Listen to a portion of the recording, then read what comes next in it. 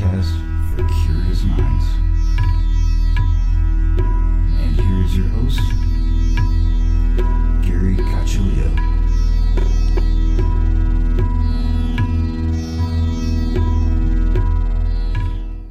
Welcome everyone to another episode of Everything Imaginable. I am your host, Gary Cacciolillo, and before we get started, I want to thank all my listeners for listening, and also thank the contributors to my podcast, who are executive producers Candace Sanderson, author of The Reluctant Messenger, and Ms. Aida, psychic and author of Hoodoo Cleansing and Protection Magic. Binaural production engineer Damien Keller, author of Sounds Good, Sounds Great, and monthly co-host Jared Murphy, author of It's Not Aliens, It's Worse, It's Us. If you are interested in contributing to this podcast, go to my website, everythingimaginable2020.com, and you'll find everything you need there. And now, without any further ado, our guest for today is Ms. Aida. Thanks for coming back on. Hi there. Thanks for having me. Fantastic. How you doing? I'm doing pretty good. So Great. let's talk about, it's October. It's Halloween. Although, I guess every day in my life is Halloween. It seems like.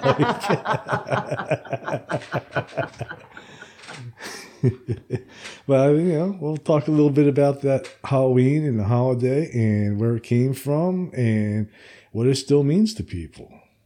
Okay. So I'm going to give you a little bit of history. So I'm going to take you back 2,000 years ago. So now we're way back in time. Remember that song, The Troglodyte? I'm going to take you way back. So I'm going to take you way back to 2,000 years ago. And this was a Celtic holiday. And it was celebrated. Well, let me first tell you it wasn't called Halloween. I will tell you how the term Halloween, but you'll hear witches say Happy Samhain, and it's spelled Samhain. So it looks like it's Samhain, but it's pronounced Samhain. So Samhain, in that language, in the contemporary Gaelic language, means the death of the old year. And that was celebrated the first night of the full moon closest to October 31st or November 1, whichever you prefer. Okay. And it was a huge holiday that mandated that everybody not only attend, but participate in the ceremonies. The ceremonies lasted for 3 days. They believe, and we still do to this day, that there is a veil that separates our world, which is called the mundane world, from the spiritual world. And that veil thins out as we're approaching the full moon closest to October 31st. On that exact day, the veil is broken. And we believe to this day that all the entities, fairies, gods, goddesses, entities, good spirits, bad spirits, right, are free to roam. And so going back to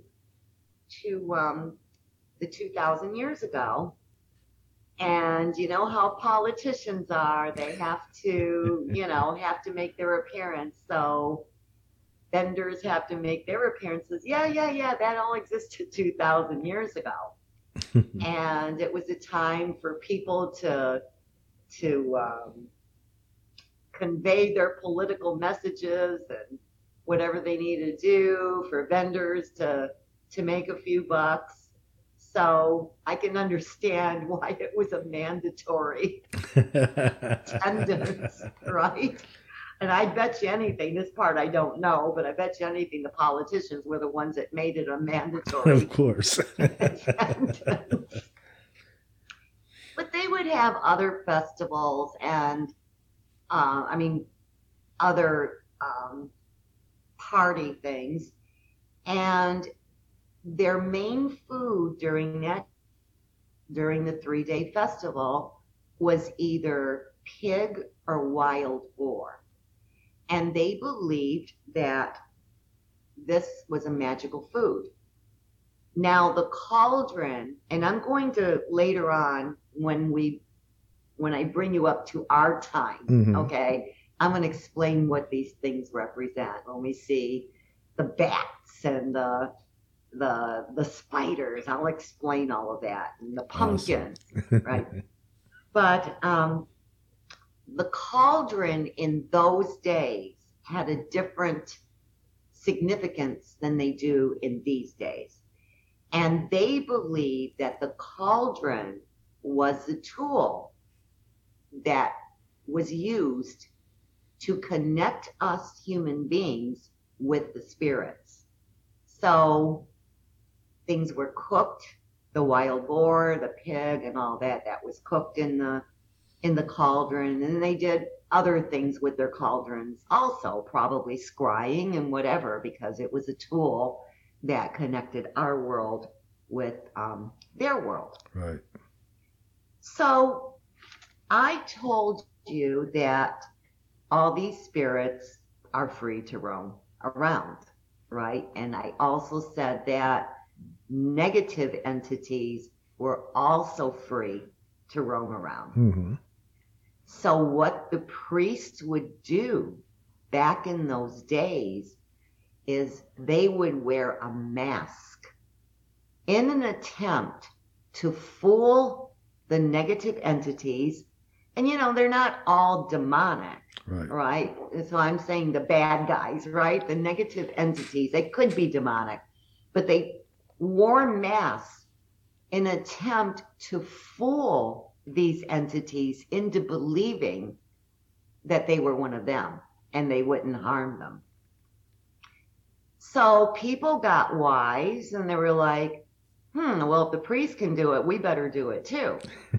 And they would wear masks, and then they would wear costumes to cover up their bodies. Mm-hmm. And that's how masking and costuming, that was the root of masking and costuming. Oh, cool. Okay. It was initially to fool the negative entities. So now I'm going to bring you up about 500 years. And it was believed, let me go back. One thing I wanted to say about those times, the politicians had these people that if they did not attend these ceremonies, then an entity would get them and they would go mad and then eventually die. So people would participate out of fear. Okay. And anyway, so I'm going to move you back. I'm going to move you forward about 500 years. And what they were doing, I shouldn't say what they were doing now we've developed 500 years, is guising. Okay? And people would go door to door to collect food for the dead and toys for the dead children, right? And the people that donated things, mm-hmm. toys and food, believed that if they donated something, that they would have a year of prosperity and they could not be cursed for an entire year. Good deal. Yeah. Well, here's the interesting thing. In hoodoo, when someone has a spell on them, right, especially a negative spell, we say that they're tricked, right? Mm-hmm. And what do children say nowadays? Trick or treat, right? Right. They were saying that back then. Wow. So either give something or you'll be cursed. That's what trick or treat meant back then. Okay. Mm-hmm. When we move fast forward to our times, it's a little malicious. Like if you don't give us a treat, Uh-huh. we're going to vandalize your home or whatever. But that isn't what it really means. It really means either you give something or you will be cursed. Wow. So now the Catholic Church comes in, right? Mm-hmm. And they're forcing the pagans to convert. Now, we all know about how they did things back then, right? They would either torture the pagans and horrible torture, or they killed them, right, if they didn't convert. And in the process, there were a lot of negotiations between pagans that of a hierarchy status, right, negotiate things with the Catholic Church. Now, if you see some of the old Catholic churches that are still around, you'll see stone statues of gargoyles, Mm-hmm. of hideous animals, right? Right. That was a pagan compromise. Okay, so there are a lot of compromises and paganism that has been incorporated into the Catholic traditions. Yeah.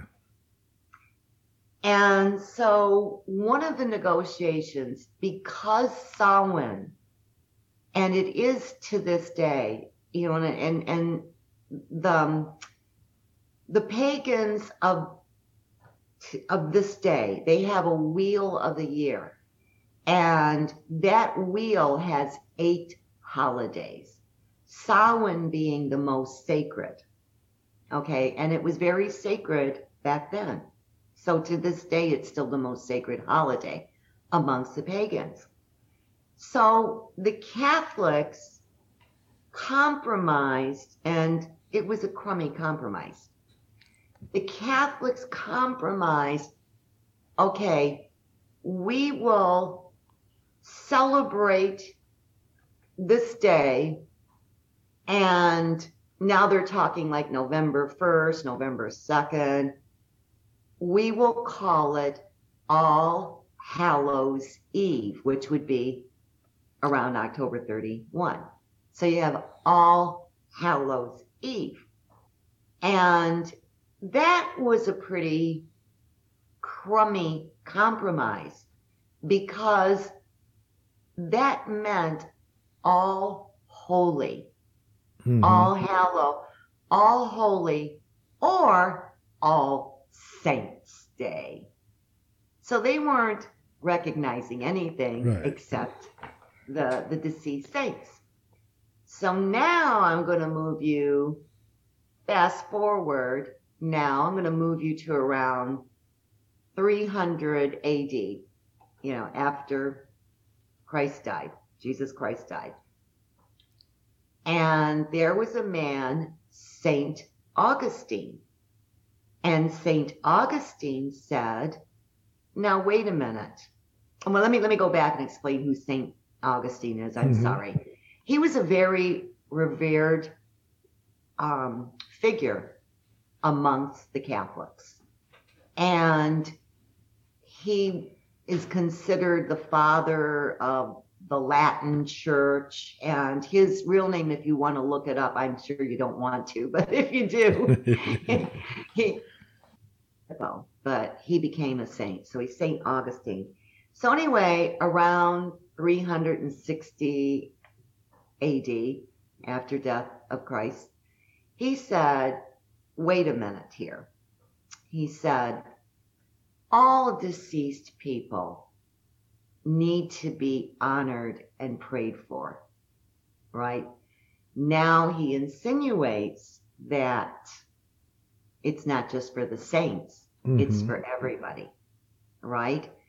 So if you look at the regular calendars, right, you'll see All Souls Day, Right.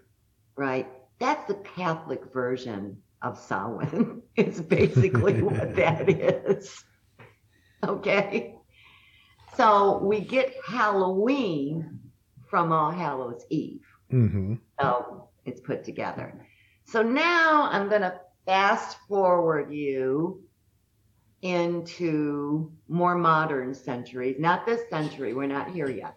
Okay? I'm going to move you fast forward, the 1700s, 1600s, 1700s, right? So now it becomes, guising becomes something that only happens, in Ireland and those islands around there, okay? And guising, remember I told you, is going out trick-or-treating, right? We weren't practicing this here at all. And then there was a great potato famine in Ireland, and that was in the 1860s. So the Irish, a whole bunch of Irish people, thousands, right? They migrated to the United States, and they brought guising to the United States, the costuming, the masking, the trick-or-treating, right? And it became a child's activity up until the late 1950s, when President Dwight Eisenhower's wife, Mamie, wanted all adults to celebrate it, right? It's not just for kids. So that's how we get all the festivities that are associated. And that's basically the history. So a lot of people believe that, and I don't, and bless those that do, okay? A lot of people believe that the veil is the thinnest on October. Personally don't. I mean, I'm not a Wiccan, I'm not a pagan, but I did study it formally study it under a priest and high priest and priestess for 13 months, and I worked my butt off. I'll tell you, I did everything except initiate. I did not do the initiation into Wicca, but we were taught, and this is what I believe, it's the full moon closest to October 31, right? So in my opinion, that was October 20. Yeah. It's a 3-day festivity, October 20, October 21, October 22, right? So that's how we got Halloween, and that's how we got all the festivities, right? Now, I will tell you, there's a lot of pagans who are insulted, and rightly so. They're very insulted over some of the activities that do occur, on their sacred holiday. People get out, they get drunk, they're robbing and stealing and, making a mockery of something that to this day it is a very sacred and religious holiday for the pagans and the Wiccans.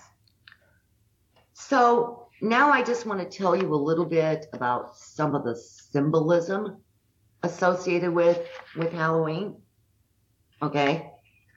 And one of the things that we'll see let me go first, the colors. Okay. Black and orange. I'm sorry, what? Okay, yeah, the black and the orange. Why is that? Right. Okay. So black represents death. Okay. And orange represents, remember I told you, Samhain means the death of summer. right? So what are we seeing during the death of summer? We're seeing leaves turning orange. We're seeing pumpkins. So that's where we're getting the orange from. Mm-hmm. Now, going back again 2,000 years ago, they would use gourds or turnips or whatever, and they would carve ugly faces on them. And to this day, it is believed that the pumpkin scares off evil spirits. So that's why pumpkins have evil faces. Mm-hmm. Okay. So when you see a smiling face, it's like, yeah, that doesn't mean anything. The significance of that pumpkin is scares the evil entities, and so does a face. Okay. So then we see symbolisms for owls. We see owls everywhere. Back in the olden days, it was believed that owls were evil witches because they came out at night. And owls used to be referred to as night hags. And what's a derogatory term for a person who is a witch? A hag. Right. Okay. So that's why we see the symbolism of owls. Okay. The cat. So cats, what does that mean? Cats are mysterious, Mm-hmm. right? It was believed in the olden days that witches could transform into cats, or they could transform into owls, right? But in our perception, cats are mysterious, and they're better able to communicate with the other world. Okay. Then you see bats, right? You see a lot of bats. Why do we see bats around? What's the symbolism behind that? Well, bats usually live in caves, right? Dark caves, or they live in other gloomy places. They believed back then that witches could transform into bats. So we see the negative connotation of the bat. And also, I think it also represents Dracula, right? Doesn't Dracula turn into a bat? I'm sure he does, right? Last movie I watched. I watched that movie with Bela Lugosi. That was our first Dracula. Yeah, he turned into a bat. Yeah. So then we have the broom. So if you look, you can't. I see it. Sorry, it's a podcast. Okay. Okay, everybody listening, just come to my house and see my besom. So a besom and a broom. So it was believed back then that witches fly around on brooms, but they didn't look like the brooms that we buy nowadays. The straws were a lot more narrow, and more gathered, and the is the way the corn stalks come down, so they're not spread out. Okay, so that's the connotation. But for us witches, we believe that the broom has a lot of magical power. So brooms are used to sweep away, or besoms. You can use a broom or a besom as long as the broom are from the corn stalks, right? So we believe that the broom can sweep away negativity. Mm-hmm. And I found this out last week. I didn't know. I did know that brooms are used in pagan wedding ceremonies where they're called hand fasting. And then a couple of people told me, yes, it's, brooms are used in wedding ceremonies for Stregas, the Italian witches, and other places in Europe, right? we also believe, and I have a new book that's coming out in a couple of weeks, and I have about 5 spells in there that one can do for brooms to get rid of visitors, or Mm-hmm. you're Italian, right? So Yeah. we use that broom. That broom is upside down. It's like you're trying to get rid of a visitor. Yeah. That was practiced in Cuba and throughout Europe. So the spider, last but not least, I think I've covered. Well, yeah. So the spider has a negative connotation because some spiders, just like the praying mantis, will eat their mate once he's mated with her, right? So that has a negative connotation. I'm talking about all the different symbolism that was brought to us from way back when, Yeah. right? That still stays with us, right? And what we believe nowadays, witches believe, that spiders are spinners, and they're creative, Uh-huh. and they spin fate, the representation of, they're the spinners of fate. And I personally, if I see a spider, I will never kill a spider. Yeah, me Never, either. never, never, and it's said that it's bad luck to kill a spider, because it's interrupting the fate, so if they're spinning in your house, they're spinning something favorable, you know what I mean? So that's the ancient symbolism these days. Now we see anything icky and yucky. We'll see snakes, you'll go to the store and you'll see the rubbery snakes and, all the other creepy crawlies, Mm-hmm. but I've covered the main things. The cauldron has a more advanced representation, but we still bring that from way back from 2,000 years ago when I told you. So everything I'm telling you about certain symbolisms. Oh, one other thing, the hat. Uh-huh. So you'll see witches wearing pointed hats. And these pointed hats are shaped like a pyramid.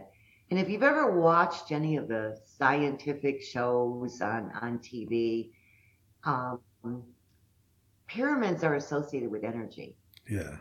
And, they draw energy. Okay.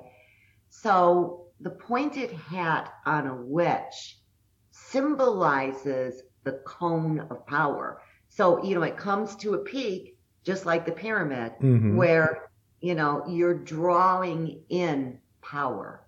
And that's what the witch's hat represents. Interesting. So that's Halloween in a nutshell. Is there any connection with Halloween and Day of the Dead? Oh, yes, there is. Very good question. So, what we have around the world, which was very, very, very, very, very surprising to me, is, remember I told you all these things were practiced in the Celtic areas, right? But all throughout the world, people were celebrating in different ways because they knew about that veil. They knew about it. Mm-hmm. Because, the research I did, I researched through what the archaeologists have found, right? So I'm not giving you fairy tales here. I'm giving you hardcore facts. And for those who know me, I am a witch, but science always comes first for me. I want the facts, man. So they practice a different type of ceremonies throughout Europe, in Asia. It's around the world, Mm-hmm. Latin America. So All Souls Day developed from the Day of the Day of the Dead derived from All Souls Day. Interesting. That's the correlation. With this holiday, with the spirits, being so close, the veil being so thin, and them walking among us, does that also inspire, any type of ancestral worship or ability to connect with ancestors and ask them for help or advice? Absolutely. Absolutely. I mean, we should be doing that all the time, but I mean, not obsessively. There's a lot of people that are extremely obsessive with that. Worshiping the ancestors ought to be not a daily practice, but at least a weekly, a weekly acknowledgement, light a candle, whatever. But what is very special around this time is that you can feed them and they're going to partake. And I have told my followers, right, that if you don't know how to control this, because we don't want to be inviting negative entities in our home, okay? So I do not recommend for the layman to jump right in and put out a plate of food at the table and coffee and water. And if they smoke cigarettes or cigars, a lit cigarette or cigar, I do not advise for laymen to put this at their table. And a lot of people do, those who are experienced, because they will know if they're who they're inviting in, right? And this is what I do. Even though I'm an expert, I still do this because I don't know. I put the food outside. So I lay out food. I know my mother likes certain things. My father likes certain things. I always put that, a cup of Cuban coffee and a cup of Greek coffee because my father was Greek, my mother was Cuban, and I got the lit cigarette and I've got the water. And bread is very important. And, a lot of witches, if you buy the books that are written by modern day witches, some of them will even have bread recipes in there, different types of recipes. I'm not going to bake bread. I just put out bread and I put out their favorite food. Now, you also want to put a little light out there. And I highly recommend an oil lamp because it's kind of hard for the wind to put out, extinguish the light. Right. And back in the olden days, and I'm glad you asked this because I forgot to tell you, back in the olden days, they also put out for their ancestors to find their way back home. So I put out a light with the food. I have a table outside. And the other thing they would do back in the olden days, and I'm glad you brought this up because I completely forgot about this. We're back 2,000 years ago, right? And if you've ever been to Scandinavia or any of those countries, they have mounds and people are buried in these mounds. Yeah. Like I've been to Scandinavia and boy, they even bury the Viking ships with the captain and everybody else is buried, under the mounds are incredible. But they believed back then that there were good spirits that lived inside the mounds. And when the veil was completely broken, that these great big, huge, tall mounds would open up. And these good entities came out and they'd look above them and these entities. And that's where the saying, as above, so below. That's where it derived from. But as far as honoring the ancestors, yes, they ought to be honored on a frequent basis. But I think this is a very special time to give them offerings. So, I put out toys for my deceased dogs, So I hope that answered your question. Yeah. I have a habit of rambling on, then I forget the question. So I don't know. Like I know, actually, I kind of know that these two holidays are not related, but they're kind of similar in some ways. Coming, where I'm at in the South, I live near Mobile, which is the original place for Mardi Gras, and Oh, yeah. and in Mardi Gras, it's sort of associated with voodoo and things like that, costuming, Right. dancing. Like in my understanding, Mardi Gras is basically a big party that was supposed to happen prior to Lent before you have to give everything up. Right. But at the same time, it does have some of those pagan type of Undertones, yeah. to it. Yeah, So- sure does. I mean, I look at a lot of things like, I always think about the candomblé that they do in Brazil. They had that huge, you know what I mean?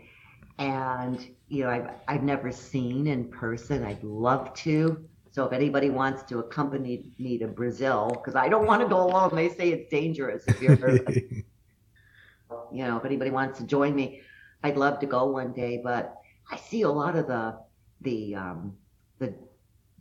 costumes, and they resemble the entities that I worship in Santeria. Mhm. So that's, I've seen a correlation there. Gary, if you really look at everything, somehow there's similarities with every type of practice all Mhm. throughout the world. Yeah. I remember my mother, and I still believe this, because God forbid if you left an unattended rocking chair rocking. I mean, it was like, almost like I committed armed robbery or something. Uh-huh. It was a bit, oh my God, you're right, blah, blah, blah, blah, blah, blah, blah, because she believed, as they believe in Cuba, that it invites any dead person to come sit in that rocking chair. Okay. And I was dating a man from Ireland Mhm. years and years later, because I have a rocking chair, and I got up and the chair was rocking. He went bonkers, just like my mother did. But I'm talking about two different parts of the world. Yeah. You know what I mean? It's just amazing. Sometimes on my Facebook page, Miss Aida Psychic, I'll throw in some sort of folkloric thing. I do that every now and then. And everybody that's on my Facebook pages, and they know, they're more than welcome to input what they wish. Mhm. Okay. As long as it's positive. I don't want any crap going on. But Yeah. they'll say, oh, yeah, but here we do this and there we do that. And it's so interesting, because I will put a folkloric practice on there, and by the time a week is over, I've learned 10 new things, and it's just amazing. There's little variations Yeah. here and there, but very similar. I mean, it's amazing. It's amazing. Even religion, Mhm. there's similarities between all the entities. I don't care what religion you are, there's similarities. Absolutely. Like I've interviewed probably almost every type of shaman there must be out there. Brazilian, Native American.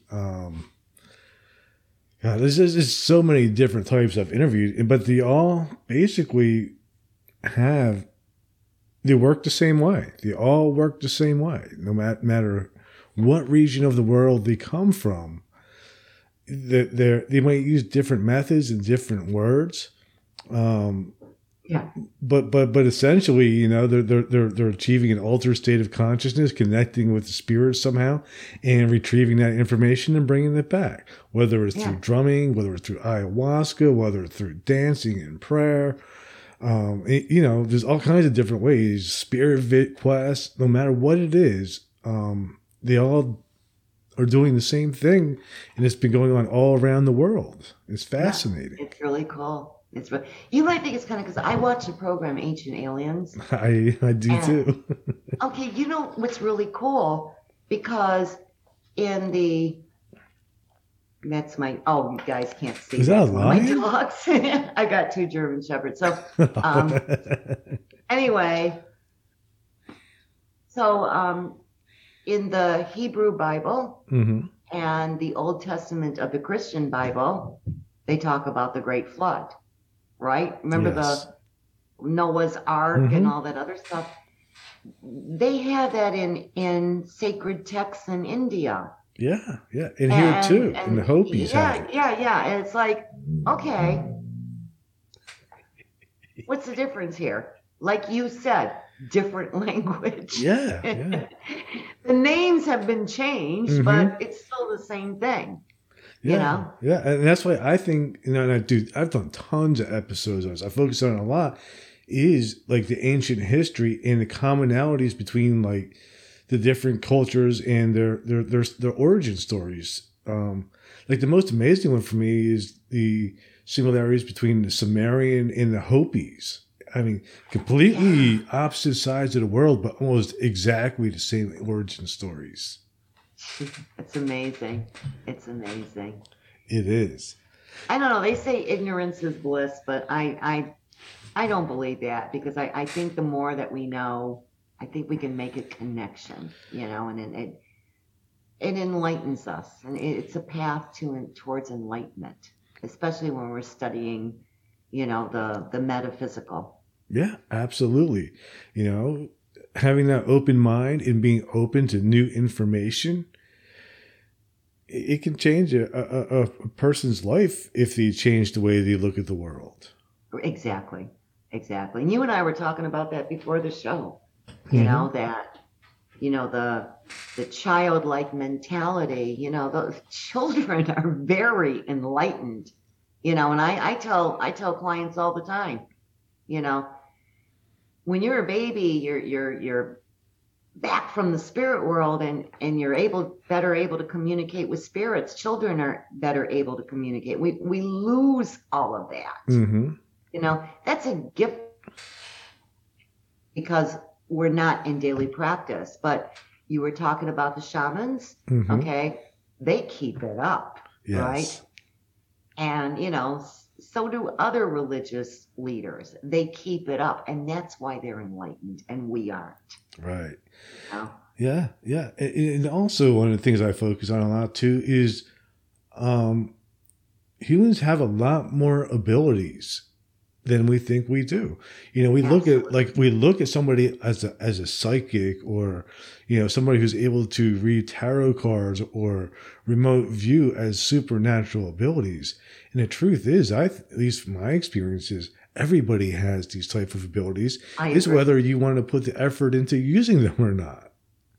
I agree. I think, and here we go back to the science part of me, okay? Because I'm always trying to teach my clients to meditate, okay? Because I think what we're doing is sending some sort of signal to that part of the brain to wake up. Mhm. It's there, but it's dormant. It went to sleep. It was there when we were children. You know what I mean? So the meditation or whatever practices, you know, to wake it up because it's there. You just have to develop it. How do you develop it? By waking it up. You know, we all have it. Yeah. What do they say? They say we only use about 10% of our brain. Is it 10% or less? Something like that. Yeah. I don't know the exact percentage. Yeah. Yeah. In fact, Jared, he's my, you know, he's more than my monthly co-host now. He comes on all the time, but he has a theory that human beings were super advanced and are at one time able to use our full capacity. And then something happened, you know, we wiped ourselves out or whatever. We got And stupid. Well, he says that we put ourselves into safe mode, so we couldn't do it again until we would actually be ready to start using our full capacity. We somehow purposely may have dumbed ourselves down just to survive. I believe that. I mean, look at the tribal societies, if there are any left. I know there's a few left, Mm-hmm. you know, but they're really into spiritual practices. You know what I mean? And they're wise people. Why are they wise? You know, it's and we all know that they're wise because they're in tune, they're connected. So I think with some of them, it's not completely asleep. Right. One thing I learned too, this was kind of scary, but one of my guests was a remote viewer with the CIA. And he wrote a book about it, a couple of books, and he teaches classes on it. So he invited me to come, take his class and try it. And I did it, and the results were absolutely, shocking. It completely blew my mind how well this works. But what kind of scares me, though, a little bit is the government knows. Exactly. They know how to manipulate what we're perceiving as possibly spiritual. They're probably looking at it like you are through science. Right. And are using that to draw information and maybe even reversing that to manipulate reality in some ways. Yeah, that's scary stuff. Well, I know one thing. I'm too boring. They won't be spying on me. People always were, they're listening to our conversation. Who cares? Like, who wants to listen to my conversations on the telephone? But it is scary stuff. It is. I would be kind of afraid to do it because I don't know. I'm afraid that I'm going to see something I ought not see. Like what if I see somebody murdering, in the actual act of murdering? I don't want to see something like that. Yeah. That scares me. Right. The technique that he taught, though, doesn't do it that way. His technique is going in and collecting data. Like you collect like colors, sounds, taste, smells, and all this data. And then you kind of draw these weird images that just sort of pop into your head. Like your pen almost will move by itself and you just draw something. And you look at all this information, it's like, none of this makes any sense at all. It's just garbage. I did it wrong. And then they reveal the target. And it's like, holy crap. Like I really nailed this particular part of that target. And that's why I like when they use remote viewers, they'll use teams. So all of them will get different pieces of the target, and then the ones that are all getting like some of the same data, that data they know is correct. It is. Yeah. It's crazy. Wow. I have to get his books. I have to ask you to PM me his books. I'd like to read about it. Yeah, it was wild. But it brings me back though to like these. The shamans have been doing this and using these things forever. And the government is too. And like, I just, I would have never really thought, Okay, well, now you've got me thinking, how did the government learn to do this? How did the government learn about this? That's what I'm saying. They had to have learned it from a spiritual person, right? Mm-hmm. They had to have. That's my thinking. I don't know. But also, I guess what freaks me out too is if you can draw information from that level of consciousness, I wonder if they can put information into it. Like a spell, Like I think when you cast a spell or a curse, you're putting that information. Well, when you're casting a spell, what you're doing is, and this is what I teach my clients, is you're outputting energy. Yeah, exactly. Exactly. Remote viewing is inputting it. Right. So I wonder if governments or that are actually using magic spells to I don't know. It didn't affect work outcomes. Hitler. Remember, Hitler was really into this. I mean, he had a huge staff of astrologers and witches. Right. It may not have worked for him, but I wonder if it's working better now for other countries. Just like Hitler wasn't quite able to master the ballistic missile, but we did. Yeah, that's true. That maybe we had better witches on staff. Yeah.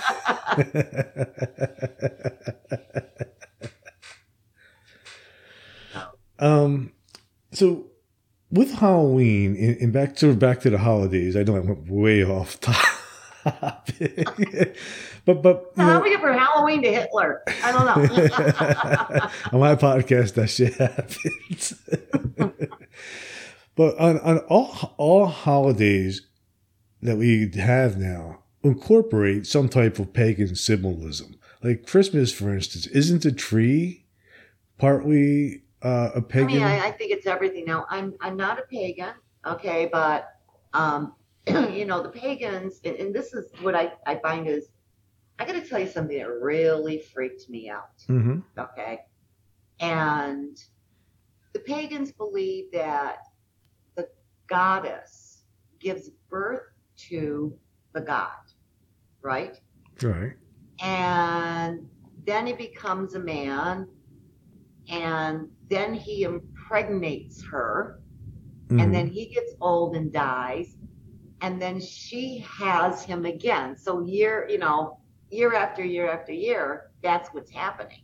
Okay, so you hear the maiden, the mother, and the crone, right? And so the birth of Jesus, that's right around the time of the birth of the God, and the pagans were there first. Okay, but I got to tell you something that totally freaked me out. I don't watch religious channels, and there was a Catholic channel. I don't even know why. I know why. No, I'll tell you why. Okay. Because praying the rosary, but they Mhm. were showing images, and that's what caught my attention, was the artistry, right? And then there's the rosary has mysteries of the rosary, and at one point, God addresses Mary and says, "My wife, my mother." It's the same thing. Yes. With the exact same thing. The exact same thing. Wow. So a lot of the holidays that we have, coexist with pagan. And that's probably part of the negotiation. Remember we were talking about that earlier. Or the Easter egg, right? That's one, Yeah. isn't it? I'm trying to think of some other ones. Well, there's a bunch. Leprechauns? I don't know about leprechauns. I know they the fairies, that's a Mhm. real big. Unfortunately, when I hear the word leprechaun, I think of the movie. Mean leprechaun. I am the leprechaun.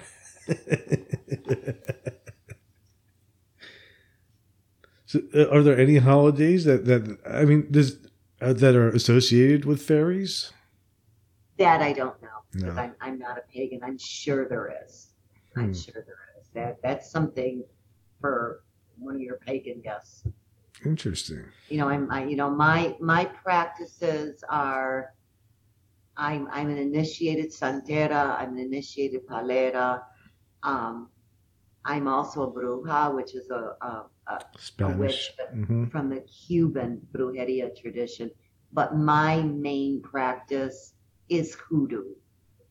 I love hoodoo and brujeria, Cuban brujeria. So What are the differences between some of these traditions? that I just mentioned. Mm-hmm. So you have African derivative traditions, and you have African traditional religions. So an African traditional religion is something like Santeria or Voodoo, where we have entities that we worship. Okay? Hoodoo is an African derivative tradition. Okay? So we don't have all these entities that we're worshiping. Right. Hollow, by the way, is also a traditional religion. So you would consider hoodoo to be a folkloric magical practice. Are some of those other practices sort of Solomonic in a way, where they're based off of the greater and lesser keys of Solomon? Well, in hoodoo, there's a lot of Christianity. Mm-hmm. and a lot of the Old Testament, Right. right? And a lot of, and I always say this because, my Jewish friends and it is the Hebrew Bible for them. It's not the Old Testament. It's the Hebrew Bible, right? And for the Christians, it's the Old Testament. So when the slaves were brought to Cuba and Puerto Rico, and what they did was they incorporated their religion with the Catholic religion. So it was twofold. A lot of the Catholic deities resemble, not in features, but in attributes, resemble the African deities or deities, whatever I always say deities, and I know it's pronounced deities. So it becomes a religion. Same with voodoo, right? So when they were brought here to the States, Southern Baptists, right? Right. The slaves were in the South, and that developed into a folkloric and traditional derivative practice. So there's a lot of biblical influence in hoodoo. When I write my books, I always include the Psalms. And now we're going back to the Judaic aspect of which you asked. But is it high magic? No. It's not the high magic that you speak of. It's not Kabbalistic or anything like that. Right. None of them. Because it's all African. Interesting. Does Hexencraft fall into any of this? Hexen who? Hexencraft. Oh, so or Hexcraft. Hexen being witch, right? So now we're talking about the Dutch. Are you asking me about Yep, it's the Dutch. Yeah. So yes, my mom was Pennsylvania a lot of voodoo Dutch. practitioners. Yeah, a lot of my dog Junior and my dog Lobo. My dog Lobo came from Germany. Junior is his son. So my dog Lobo came from the Hexenmeister kennels in Germany. Really? Witchmaster. Wow. So I grabbed that name for the dogs, for Junior. So anyway, back to your question. Yes, hoodoo practitioners do incorporate that into their practices. Wow. Hexencraft, yeah. That's interesting. So I think there's a couple of books out that are really good. Something about powwow, and there's a few books. Not a lot, though. And again, it goes back to what we were talking about earlier. There's a lot of similarities in the practices. Yeah, like that is one though that I didn't even find until like way later, and I found like 2 books on it, and that was it. Yeah. But it's so funny you're saying hexencraft, and that means witchcraft, right? And and brujeria, that means witchcraft. So we've got different words. Again, we're going right back to what we were saying before. Different words for the same thing. Well, why do you think that is? How do you think that the same idea spreaded all the way around the world with different names but the same ideas? Do you think people had communication with each other that we weren't aware of? Absolutely. And now I'm going back to my science side. And as you well know, because you watch the same programs I do, there's archaeological findings that they can't explain. Okay.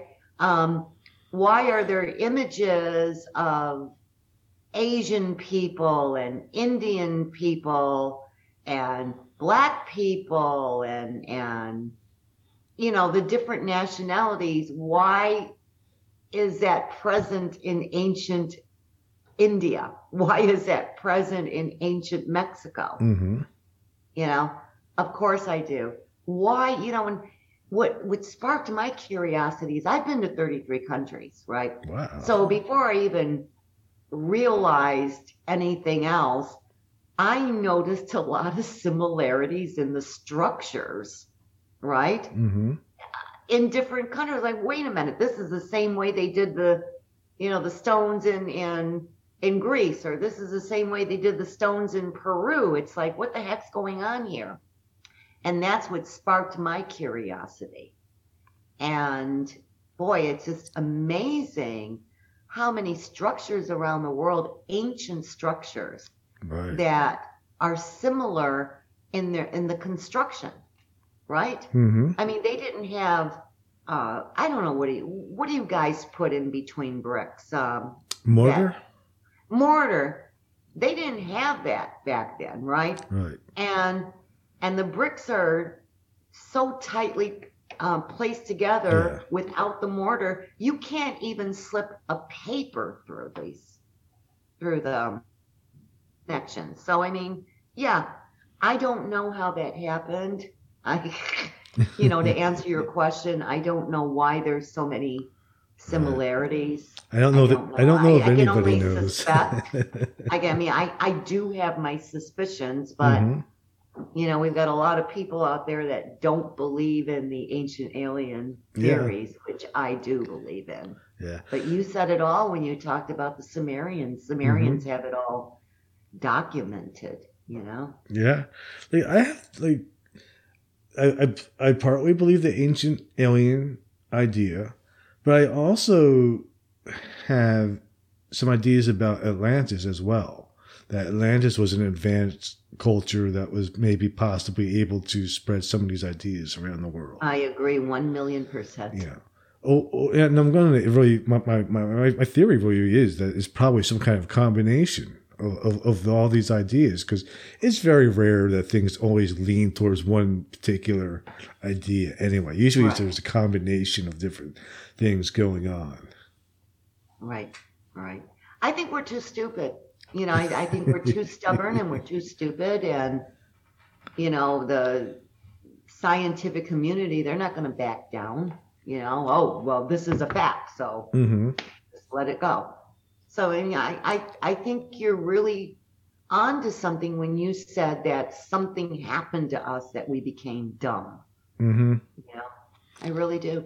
Yeah, I think so too, because for people to be able to do some of the things, like telepathy is another one. Like, everybody has the ability to use telepathy, but we don't use it. Right. But everybody's used it at some point. Like, everybody's said something before somebody else said it and go, oh my God, I was going to say that, Right. Or we dream. Mm-hmm. There's telepathy through dreams. Yep. It's incredible. Mm-hmm. Wow. Interesting. It's fascinating. It's all fascinating. It's just, I wish we could have all the answers, but we won't in this lifetime. Oh, I'm going to try. Yeah, me too. Answers. I'm always asking questions. Why? So when's the new book coming out? So my new book is going to be released November 10th, and it's called Hoodoo Justice Magic. And I'm very proud of it. So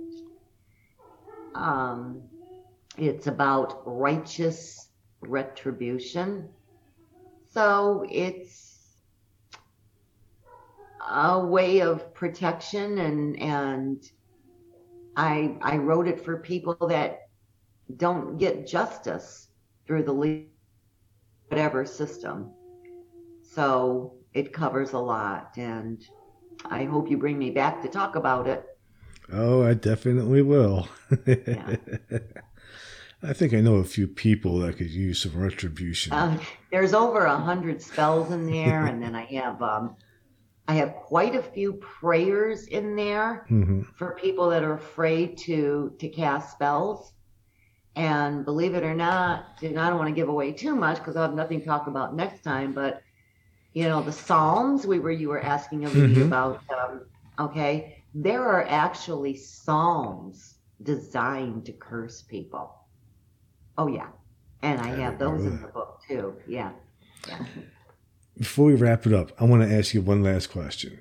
It's a personal Sure. question. I need your advice, okay? Okay. So as you know, I'm going through a divorce, Yes, and I've been that's- pretty angry, and I'm afraid that my anger and my rage towards this individual, that I'm going to act like that. I feel like I'm cursing that person, and I'm afraid of it backfiring on me. Nah. Are you saying anything verbally? Oh yeah, So you're saying you wish bad things verbally? yeah. Okay. So what I would do then is spray myself with either holy water Mm-hmm. or a rue water. I think you have my book, Hoodoo Cleansing and Protection Yep. Magic. Mm-hmm.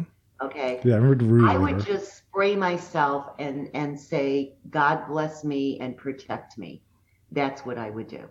Each time you have the thought, I've done that before. So, just put some sort of protection on yourself. Your I'll do best it. bet, Gary, I mean, if you really, really want retribution, get the King James version of the Bible, not the New King James, not the this, not the that. So many versions of the Bible will make you go crazy. Go to the King James version, KJV, and look up Psalm 109, and that is a phenomenal cursing psalm. And what's the beauty of these psalms is what did God tell us? Revenge is mine, saith the Lord. So I always say, tell God what happened, what was done to you. And that's what I highly recommend. And just protect yourself. The other thing you can do also is pray aloud. You always pray aloud. Pray aloud Psalm 91 just to protect yourself. And you can say, protect myself from my own negative words. Yeah, that's what I need. I need to protect myself from myself. Yes, Psalm 91. I guess Psalm 91 is the greatest protection. And, just say to protect yourself from all that you're outputting. Yeah. Because I don't want to become a grouchy, cankerous old man. Can you hear me? Now I can. What did you say? I said I don't want to become a grouchy, cankerous old man. You don't want to be like me, right? No, you're sweet. You're one of the nicest people I know. Well, thank you for being on. And before we wrap this up, where can my listeners find you and find your books and your services? Okay, so my website is missaida.com, MISSAIDA.com. And I have a live event every Sunday at 8 p.m., every other Sunday at 8 p.m. Eastern Standard Time. And, I teach a little bit and then I talk to everybody. You can ask me anything, and that's Miss Aida Psychic. And my website will give you links to the books, or you can just go to Amazon and look up Miss Aida, and you'll see 4 books there. And that's how to find me. Or you can find me at the Dollar Tree, because I'm usually at the Dollar Tree. Where to find me? I'm at the Dollar Tree. I've never even been to a Dollar Tree, I don't think. You don't have those over there? They probably do. I don't go shopping. Oh, okay. All righty. Like I'll run into a store, grab what I need, and run out as fast as possible. Yeah. I get Which is usually just to get like Reese's peanut butter cups. Ah, okay. That's my staple. Well, for those that know me, it's like when I start teaching how to do certain spells, I always recommend going to the Dollar Tree and buying this or that for this. And it's because you can get the same materials for $1, rather than going to a store or an online store and paying $15, $20 for something that only cost you $1, right? So, I push the Dollar Tree a lot because casting spells ought not cost you a large amount of money. Yeah, metaphysical stores can be quite expensive online. Well, the other problem too are there's so many con artists out there. Everybody nowadays is a metaphysical practitioner. Okay, comes for $500,000. I know one person that paid $78,000 to somebody. Wow. For a love spell that didn't work. So I try to teach my clients and my followers how to do things yourself. I would be willing to pay maybe $500 for a real hand of glory. For what? A hand of glory. They paid you $500? No, I would be willing to pay for it. Because it's so hard to find. Because you got to find like the left hand of a guy that's been hung, and then you got to make it into a candle, which will give you the power of invisibility. Wow, I didn't know that. Wow. But you know how hard it is to find the left hand of somebody who's been hung? Yeah, I know that would be.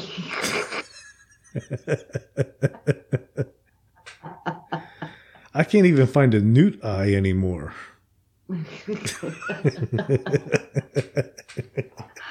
Ay. Note to self, don't get Gary mad at me.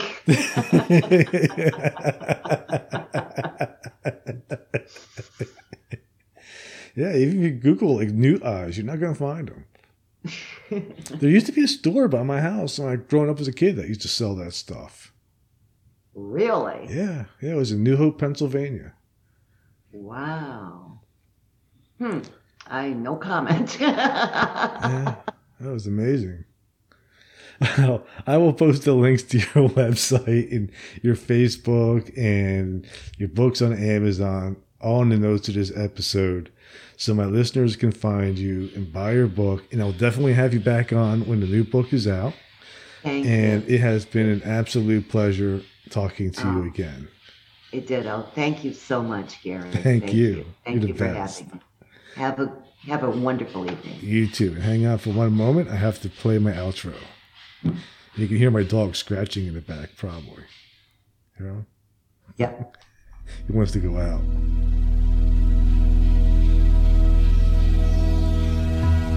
Thank you for listening to Everything Imaginable.